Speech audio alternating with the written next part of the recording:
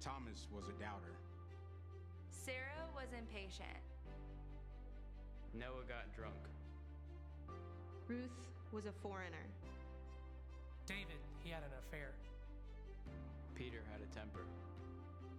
Martha was a worrier. Miriam was a gossip. Gideon was insecure. Mary was a teenager. Lazarus was dead. God worked through these people despite their faults. Despite what other people viewed as limitations. God's power works best in weakness. His grace is all we need. So when someone asks, God used who? You can answer, God used me. I sent my mom my Mother's Day card, and we did all that, and it made me think of just all the times that my mom has been there for me. I've been blessed. I have an incredible mom and incredible dad that have been there for me my entire life in ways that I probably can't totally even understand. But if you walked into my parents' house, you're going to see, and I've tried to get them to take this down for years, and they refuse. Even when I got married, I'm like, okay, seriously, it's time to take this picture down. But they will always have this up, and it's one of these pictures that has all of my school pictures from kindergarten at the very top all the way to my senior picture. And I was looking at this, unfortunately, and I'm like, it's interesting, though, because all the different stages of life I've even gone through. From the time that I started my life underneath their household, under their roof in their house, all the way to my senior year until I went off to college. They have been with me through so many different and quite embarrassing stages, I'll admit. So up here you have kindergarten, and then you have first grade. Go back to that first grade. I appreciate you taking that down quickly, though. That probably needs to. But that first grade picture, I'll confess, I had a rat tail. I don't know if you can actually see that or not. I had the rat tail. And then you see I started to change, and I moved into the turtleneck and sweater phase. We've all been there, right? And then you come down here, and then there's the bowl cut. And this wasn't like the fade ins that we have now. I mean like literally just a zzz, bowl cut. Straight up bowl cut. And then we get into my middle school and high school years, which we don't need to share all those right here on stage. But my mom has been there through every single one of these stages of my life. Whether they were good, whether they were bad, whether they were exciting and full of joy, whether they were full of difficult times and intense conversations and a lot of tears, my mom has always been there for me. Like I said, I mean, you may or may not relate to that. You may or may not have a mom that has been there with you through your ups and downs, through all the different seasons and cycles we go through in life. But what's great is we have a heavenly Father who is constantly there for us. Through every single season, through every single stage of our life, he is there. Same is true for the nation of Israel. And we see God as a heavenly Father doing exactly what he's kind of called us to do, is to constantly be there for his kids. And what has happened, especially in what we're going to look at this morning, the book of Judges. If you have your Bible, head over to Judges chapter 7. But I got to help you understand what Judges is all about. What's happened is there are these different seasons and stages that the Israelites, the nation of Israel, God's chosen people, are constantly going through. And it kind of becomes this never-ending cycle of loving God, following God, devoted to God, but then being lured away by sin, idolatry in most cases, and then they sin. They fall away from him, they turn away from God, and they're disobedient. And then because of that, they go under some form of oppression. They become enslaved. Something happens where they are then taken over by another regime, another nation, another kingdom, something. And of course, they don't like being under that oppression. And so they cry out to God. God, save us. God, hear us. God, rescue us. God, deliver us. Help us if you're there. And of course, God hears. And so he sends a judge. That's what Judges is all about. God raising up these judges to then pull the nation of Israel back to him.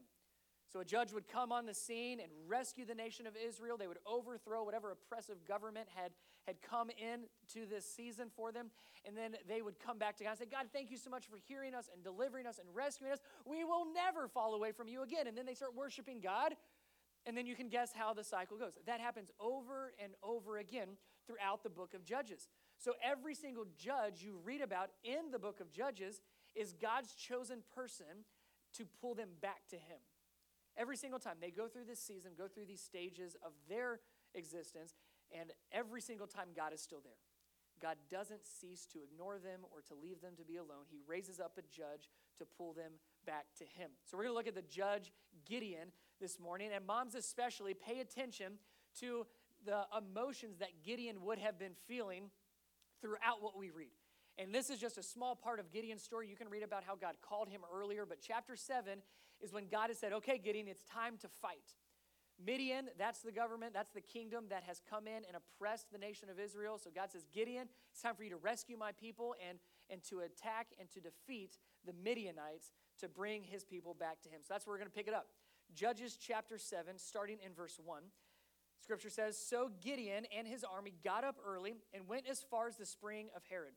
The armies of Midian were camped north of them in the valley near the hill of Moreh.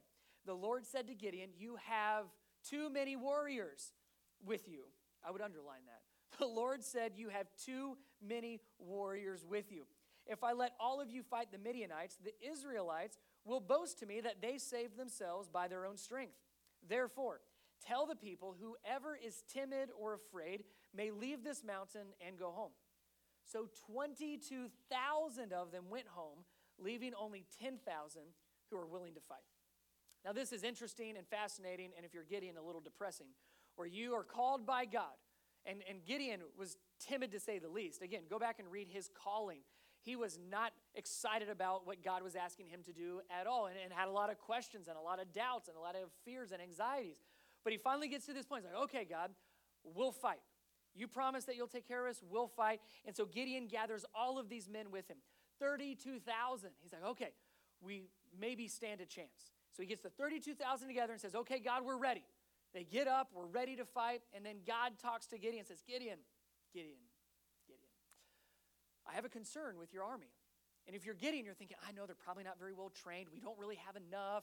We don't have the greatest weapons. I mean, all of those concerns we would have. He probably lays at God and says, yeah, God, I mean, what are you going to do to help? And he's like, I got just the thing. I'm going to get rid of 22,000 of them. He says, you have, what was that phrasing? What did God say? You have too many warriors. Now, I am not an expert in the art of war. Part of me wants to think you can't have too many, especially in this kind of a setting where you're just trying to get the numbers to go after a huge army. And God says, you have too many. But what we do see here is great insight into the purposes of God, how God works. Where God is more concerned with getting all the credit than there to be a coincidence talked about. Whereas if the army with full 32,000 goes and fights and they win, God's saying, my concern is that you wouldn't give me any credit, that you wouldn't come back to me, that you would think you did it all on your own. So God starts to whittle down Gideon's army, say, I want it to be only me. I want this to be answered only by me, and if I stepped in. You would have no chance of winning this fight unless I stepped in.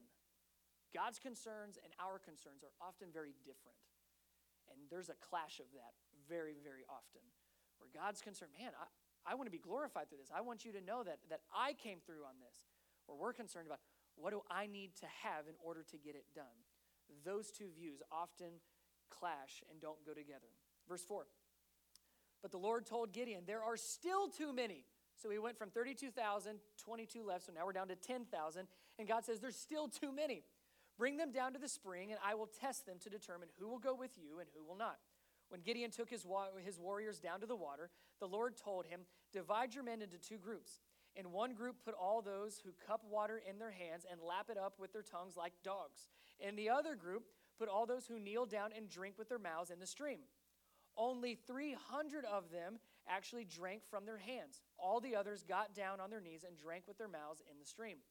The Lord told Gideon, with these 300 men, I will rescue you and give you victory over the Midianites. Send all the others home. Now put yourself in one of those 300 shoes for a second. You've already seen your army go from 32,000 to 10,000, and you're a little nervous. You're like, we're supposed to be going the other direction with this. We're supposed to be recruiting more, and God's dwindling our army.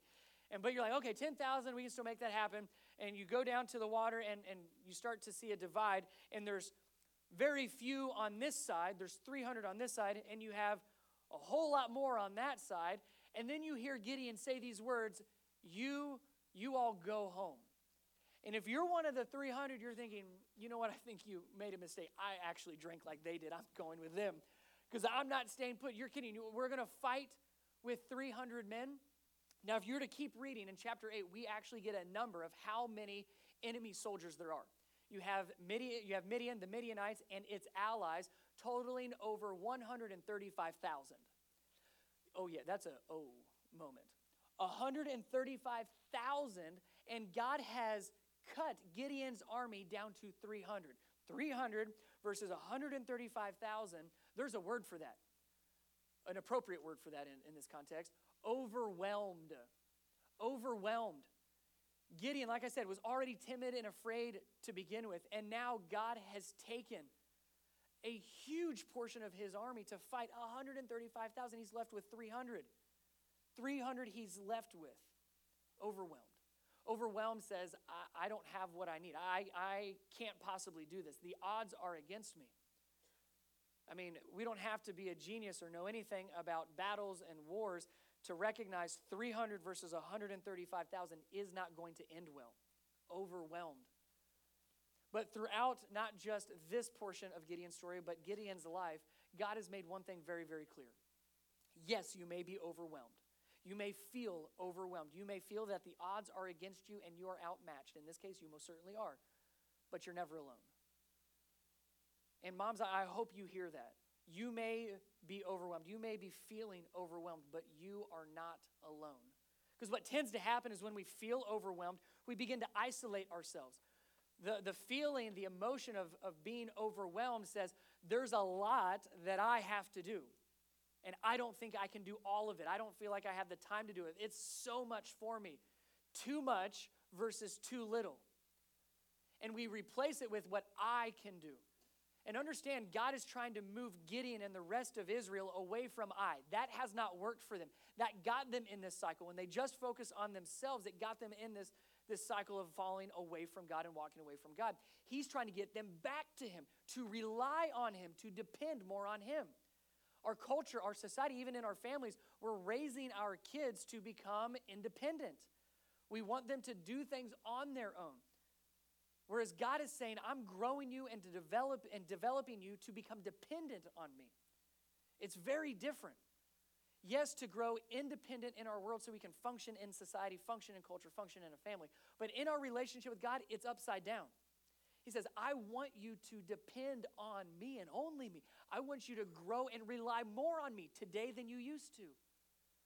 And so what God is doing, we read that earlier in verse 2, God is trimming down the army where they have no choice but to depend and to rely only on God. There will be no other explanation. If Israel wins this war, this battle, there is no other explanation for their victory other than God stepped in.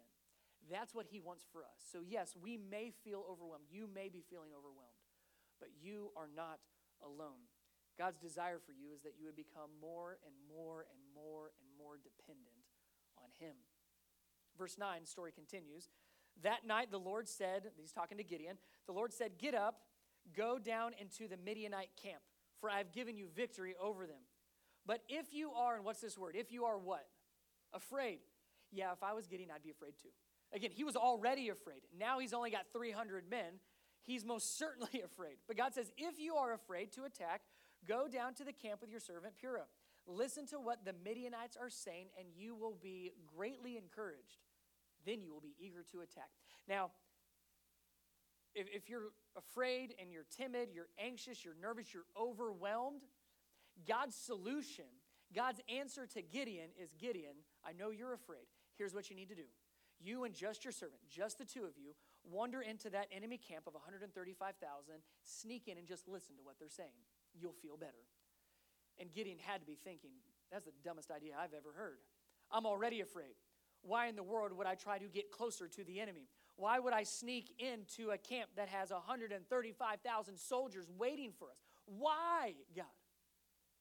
But understand that as he's trying to find some encouragements and glimpses, God has promised him victory through this whole time.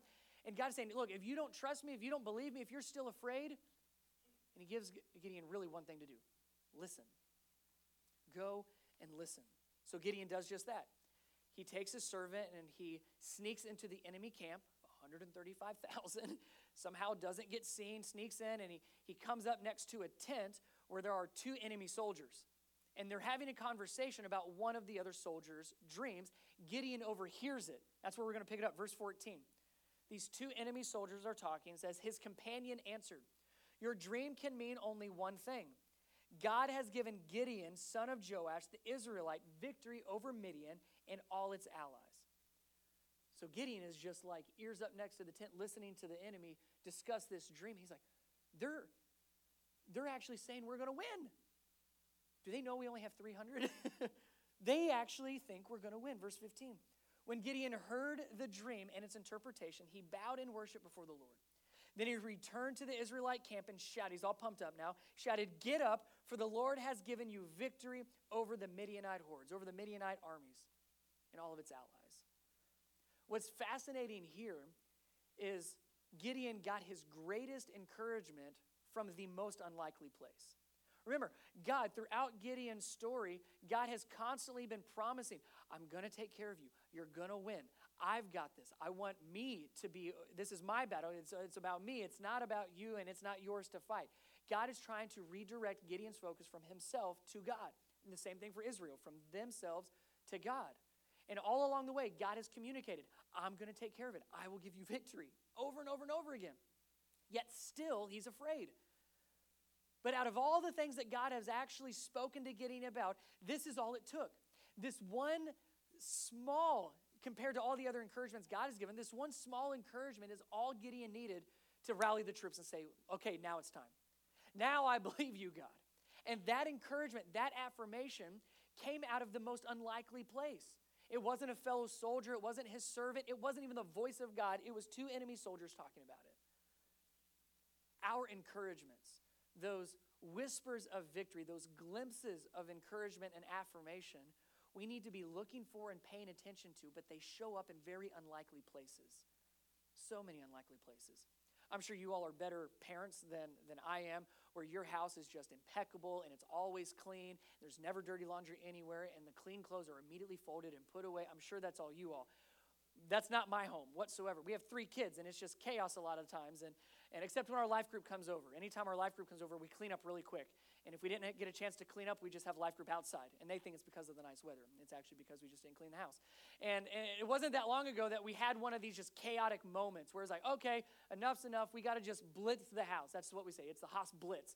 And so we just start picking up and cleaning up. And in our upstairs room, we've got just the dirty clothes spread out, getting them sorted so we can wash them. The clean clothes are getting folded, and they're all stacked up, waiting to go to whoever room, wherever they're supposed to go.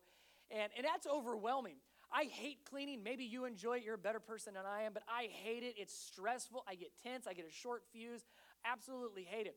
And so when my wife told me I had to help clean up, I'm like, yeah, of course I will help you clean up. And so it's just a stressful moment, and we're overwhelmed by all the stuff we have to do, but we're getting close. I'm like, okay, the mountain of clothes is starting to dwindle. Things are getting picked up. And then my 2 oldest boys, Connor and Cole, just blow through the upstairs. And it was just like a hurricane and a tornado and a monsoon and a typhoon and any other natural disaster you could possibly think of follows them. Because all of that work is just going everywhere. They're wrestling and they're playing it, and it happened in an instant. And I'm getting upset and I'm getting mad because we were so close to cleaning this up. Now I got to start all over again. But then they do something that changed my heart somewhat quickly. I won't lie, it wasn't very quickly. It was somewhat quickly. But I look over in the midst of me fussing at them to tell them to get out of the room and to stop messing everything up. This is what I turn around and see. And in the moment, you got to understand, like, that's really cute and adorable, and it looks great on Instagram. On the other side of the camera is me just like, I really want to stay mad at you right now, and I'm still kind of yelling at them to get out of the laundry basket because those are clean clothes I'm going to have to wash again. But this will make me look better if I post this on Instagram because I have such cute kids. But in that moment, it was like this whisper of victory where, man, sometimes even in the overwhelming moments and especially in the messes, we miss moments like this where I'm like, okay, you know what? It is working okay. I've got, these 2 wonderful kids and one other one. That one was actually behaving. She was asleep in her crib somewhere, so kudos to Collins. But those 2, I was like, man, I am blessed. in the midst of the overwhelming, in the midst of the messes, to be able to look at something like this and say, yeah, it's a mess, but I'm also very blessed. It's those whispers of victory. It's those small glimpses of encouragement that come from unlikely places. I don't really look to my kids to just encourage me and say, Dad, you're just doing a great job. You're an awesome dad. I don't really look for that at their age currently. But in that moment, that's what I felt God was beginning to whisper. In the midst of overwhelming, in the midst of a mess, God is still showing you that he's got you, that he's got your back. So I would encourage you, moms, parents, any of us, as we deal with the overwhelming and we deal with the message, we have two options. You can look at everything that is overwhelming you and everything that is wrong, or you could say, okay, God, I trust you. You've got this. Don't get it, but I know that you've got me. And that's what Gideon begins to do. He says, okay, God, I'm ready. So he gets his army all pumped up. He says, hey, God's got this, even though we're 300 and they're 135,000. God's got this. He gives the best rally talk to get his men all pumped up. Verse 16. So it says, he divided the 300 men into three groups. And he gave each of them, he's about ready to hand out all the weapons to get them all excited. And his men are all pumped up. Yes, it's go time. Let's do this. I don't care if there's 135,000. We're going to own them. Yeah. So they're all pumped up. They're ready to get their weapons. And Gideon passes out. He gives each man a ram's horn, a clay jar with a torch in it. So you're one of these 135, or you're one of these 300 going against 135,000. You're excited. You're ready. You're pumped up. God's got this. And Gideon gives you a trumpet, a Tupperware with no lid because nobody ever knows where the lids are, and a flashlight. And you're holding these and you're like, excuse me? Gideon, you had me up until you handed me the trumpet. What am I supposed to do with these? The word there, the phrase there is under-resourced. So now you're not only overwhelmed, you're also under-resourced. You're saying, what am I supposed to do with this? You want me to fight them? You want me to do what with this? You've got to be kidding me. You've got to be joking. This can't actually be happening. You want me to fight. There's 300 of us, 135,000 of them. You want me to fight them with a trumpet, a torch, and a pot. Really? Overwhelmed and under-resourced. Husbands, dads, when your wife says, hey, I'm going to head out to the grocery store. I need a girls' night out. Will you watch all the kids? That's the feeling they had, but like exponentially larger. I am overwhelmed and under-resourced. You want me to do what? When? For how long? That's what they're dealing with. Overwhelmed and under-resourced. And Gideon is saying, God's got this. It's not about us. It's all about him. Verse 17. Then he said to them, keep your eyes on me. When I come to the edge of the camp, do just as I do. As soon as I and those with me blow the ram's horns, blow your horns too, all around the entire camp, and shout for the Lord and for Gideon. So once again, he's given instructions, and he's passed out all of their weapons, and he says, as soon as you get to the, remember what scriptures say, to the what? To the edge of camp. So not only is this all they have, now they're to the very edge of camp. They're overwhelmed, they're under-resourced, and they're on the edge. Been there? Overwhelmed, under-resourced, and on the edge. And Gideon says, follow me, keep your eyes on me. Overwhelmed, under-resourced, and on the edge. I want you to do me a favor. I want to read the last part of this story, last part of this scripture, but I'm not going to put scriptures on the screen. I want you to hear this with fresh ears. So I want you to close your eyes, and I want you to visualize this last scene. You're one of the 300. You're overwhelmed. You're under-resourced. You are outmatched. The odds are against you, and you are going to be coming right up to the very edge of 135,000 enemy soldiers. Here's what happens. It was just after midnight, after the changing of the guard, when Gideon and the 100 men with him reached the edge of the Midianite camp. Suddenly they blew the ram's horns and broke their clay jars. Then all three groups blew their horns and broke their jars. They held the blazing torches in their left hands and the horns in their right hands, and they all shouted, a sword for the Lord and for Gideon. Each man stood at his position around the camp and watched as all the Midianites rushed around in a panic, shouting as they ran to escape. When the 300 Israelites blew their ram's horns, the Lord, not the Israelites, not Gideon, the Lord caused the warriors in the camp to fight against each other with their own swords. Those who were not killed fled to faraway places. Regardless of where you are at, regardless of your life stage, regardless of the season you are in, want you to hear three things. God is with you. You are not alone. He is fighting your battles. God is with you. You are not alone, and he is fighting your battles. God wants us to grow more dependent on him, to rely more on him. So yes, even when we are overwhelmed, when we are under-resourced, when we are right on the edge, when we don't think we can make it, when the odds are against us, when we're outmatched in every way, God is giving us glimpses of victory and whispers of encouragement, saying, I'm with you. You're not alone. I'm going to win it for you. He's fighting our battles for us. So whether you're a mom, a dad, spouse, individual, like I said, regardless of where you're at, know that in the moments of being overwhelmed and under-resourced and on edge, God is with us. We are most certainly not alone, and he is fighting for us. Now, you've heard some encouragements from God's word. I've got to share my heart, but I want you to hear from one other group of people that we often don't listen quite enough to, but are speaking truth nonetheless. And so moms especially, I want you to hear what they have to say.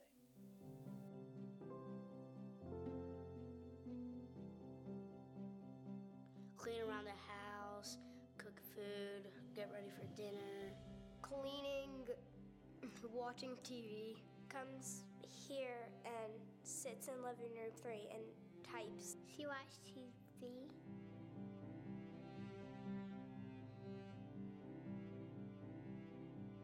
She always makes time to come to my games and to my sister's games.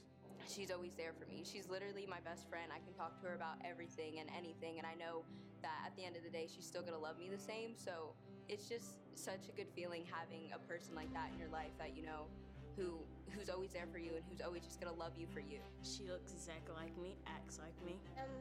Snuggling. You know, it's just how joyous she is. She smiles all the time. She's very helpful in everything she does for me. I like that she's really kind and I love my mama. No matter what anybody's going through, she can just be a light for them and be a light for me. So if I ever have a bad day or, whether the good times are good or bad, that she can, always bring that joy and light into my life and many other people.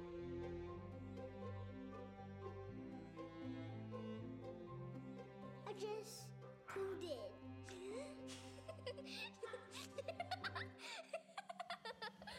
So much.